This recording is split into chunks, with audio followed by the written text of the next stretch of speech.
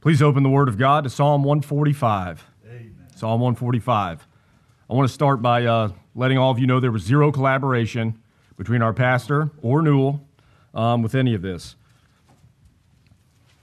Before we get started, I would like to stir us up with a few small points. I thank the Lord for the wonderful email within an email that was sent out to this church this past Tuesday. That brother understands our goal as Bible Christians and is an example of Psalm 145 to us all.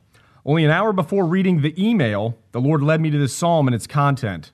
It is by His providence that I stand before you now. Wonderful. As I read to you David's psalm of praise, I want you to keep one penetrating thought at the forefront of your mind. If we were to measure all of the words spoken by you in the last 30 days and set them in the balance, will they be found wanting? If I asked you to take an accounting of what your glory was used for amongst your coworkers, or in the quiet of your home, or with your families, and categorize them by topic and length of discussion time, placing them into piles, will you prove yourself to be like the sweet psalmist of Israel, or has your glory become your shame? Of a truth, this we know.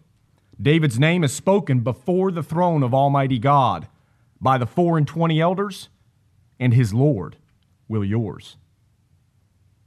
I read to you Psalm 145. I will extol thee, my God, O King, and I will bless thy name forever and ever. Amen. Every day will I bless thee, yes, and I will praise thy name forever and ever. Great is the Lord, and greatly to be praised, and his greatness is unsearchable. One generation shall praise thy works to another, and shall declare thy mighty acts. I will speak of the glorious honor of thy majesty and of thy wondrous works. And men shall speak of the might of thy terrible acts, and I will declare thy greatness.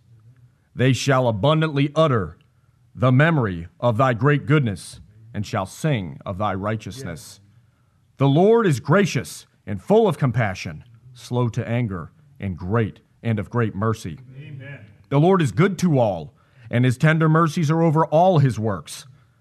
All thy works shall praise thee, O Lord, and thy saints shall bless thee. They shall speak of the glory of thy kingdom, and talk of thy power, to make known to the sons of men his mighty acts, and the glorious majesty of his kingdom. Thy kingdom is an everlasting kingdom, amen, and thy dominion endureth throughout all generations. Amen. The Lord upholdeth all that fall, and raiseth up all those that be bowed down. The eyes of the Lord of all, the eyes of all wait upon thee, and thou givest them their meat in due season. Thou openest thine hand, and satisfieth the desire of every living thing. Amen. The Lord is righteous in all his ways, and holy in all his works. The Lord is nigh unto all them that call upon him, and to all that call upon him in truth. He will fulfill the desire of them that fear him. He also will hear their cry, and save them. The Lord preserveth all them that love him, but all the wicked will he destroy. Amen. My mouth shall speak the praise of the Lord, and let all flesh bless his holy name forever and ever. Amen. Amen. Amen. I'm not going to deal with every verse of this psalm due to time, but we'll deal with 4 verses that have exposed my lack of parallel character to David. And I trust that I'm not the only one who misses this mark. We will start with verse 4 and work our way through verse 7. Verse 4, one generation shall praise thy works to another, and shall declare thy mighty acts.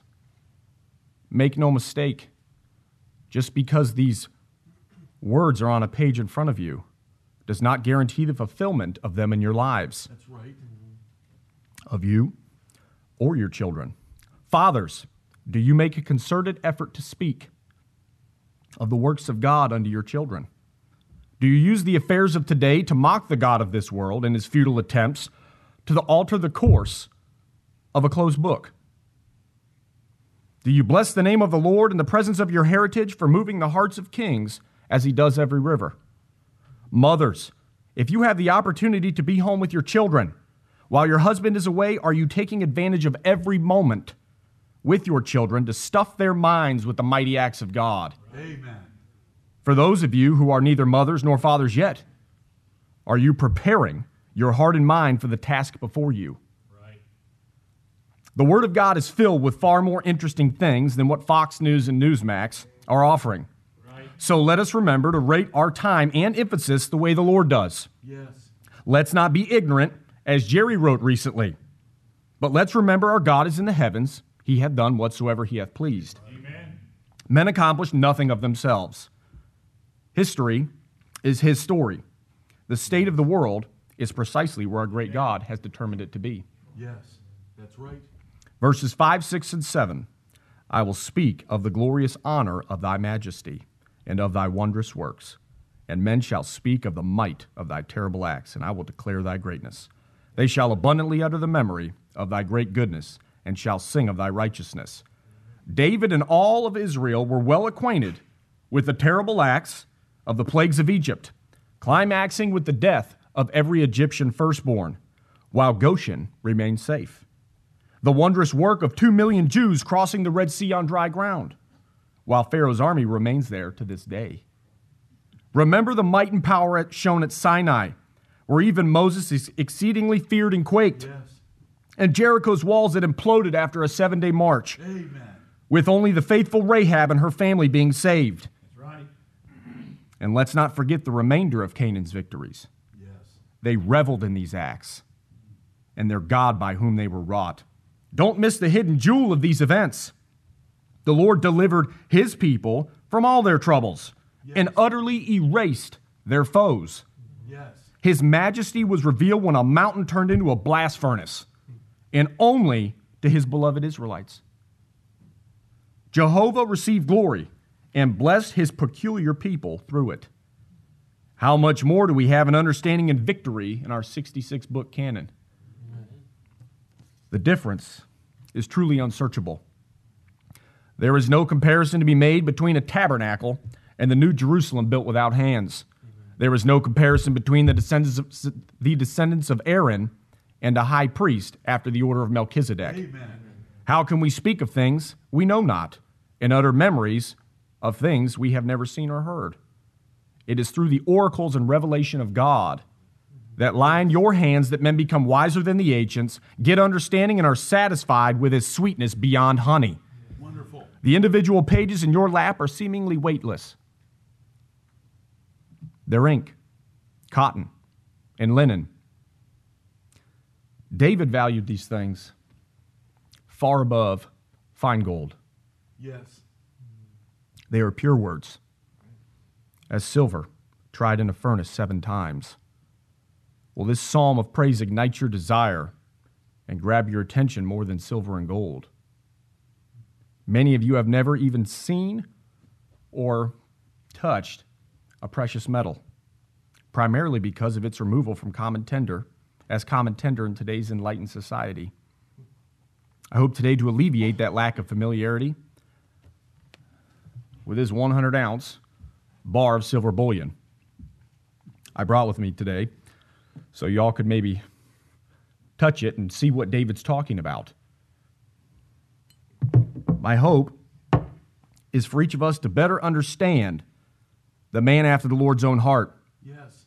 David had much silver and gold in his possession. He felt it. He knew its ability to gain the things of this world. He knew its ability to control men and change the fate of nations. And you know how I mean that. David also knew the sincere milk of the word was of far greater value. Yes. Let's be mindful that God's word does you nor anyone else any good if it is benched on a shelf. We must know Scripture in order to declare the wondrous works and terrible acts of our God. Do you value it as King David did, or is silver a better buy? What temporal things are you wasting your time on when you could be praising the Lord instead? We can have a church that has her name loved, adored, and spoken of by her bridegroom, whose voice is like the sound of many waters, Yes. whose name is above every name, if we will commit ourselves Yes. to praising the Lord continually for the wonderful witness we have of him in Scripture, as well in our lives. So how are you keeping track of the greatness, goodness, and righteousness of the Lord in your life? If you're not, write it down and take time to praise the Lord with your mouth. declaring the riches of his glory. We have eternal life and pleasures at the right hand of God. Let's start acting like it Yes. and drown out the world around us that competes for our attention. Praise ye the Lord. Amen. Amen. Thank you, brother. Yep.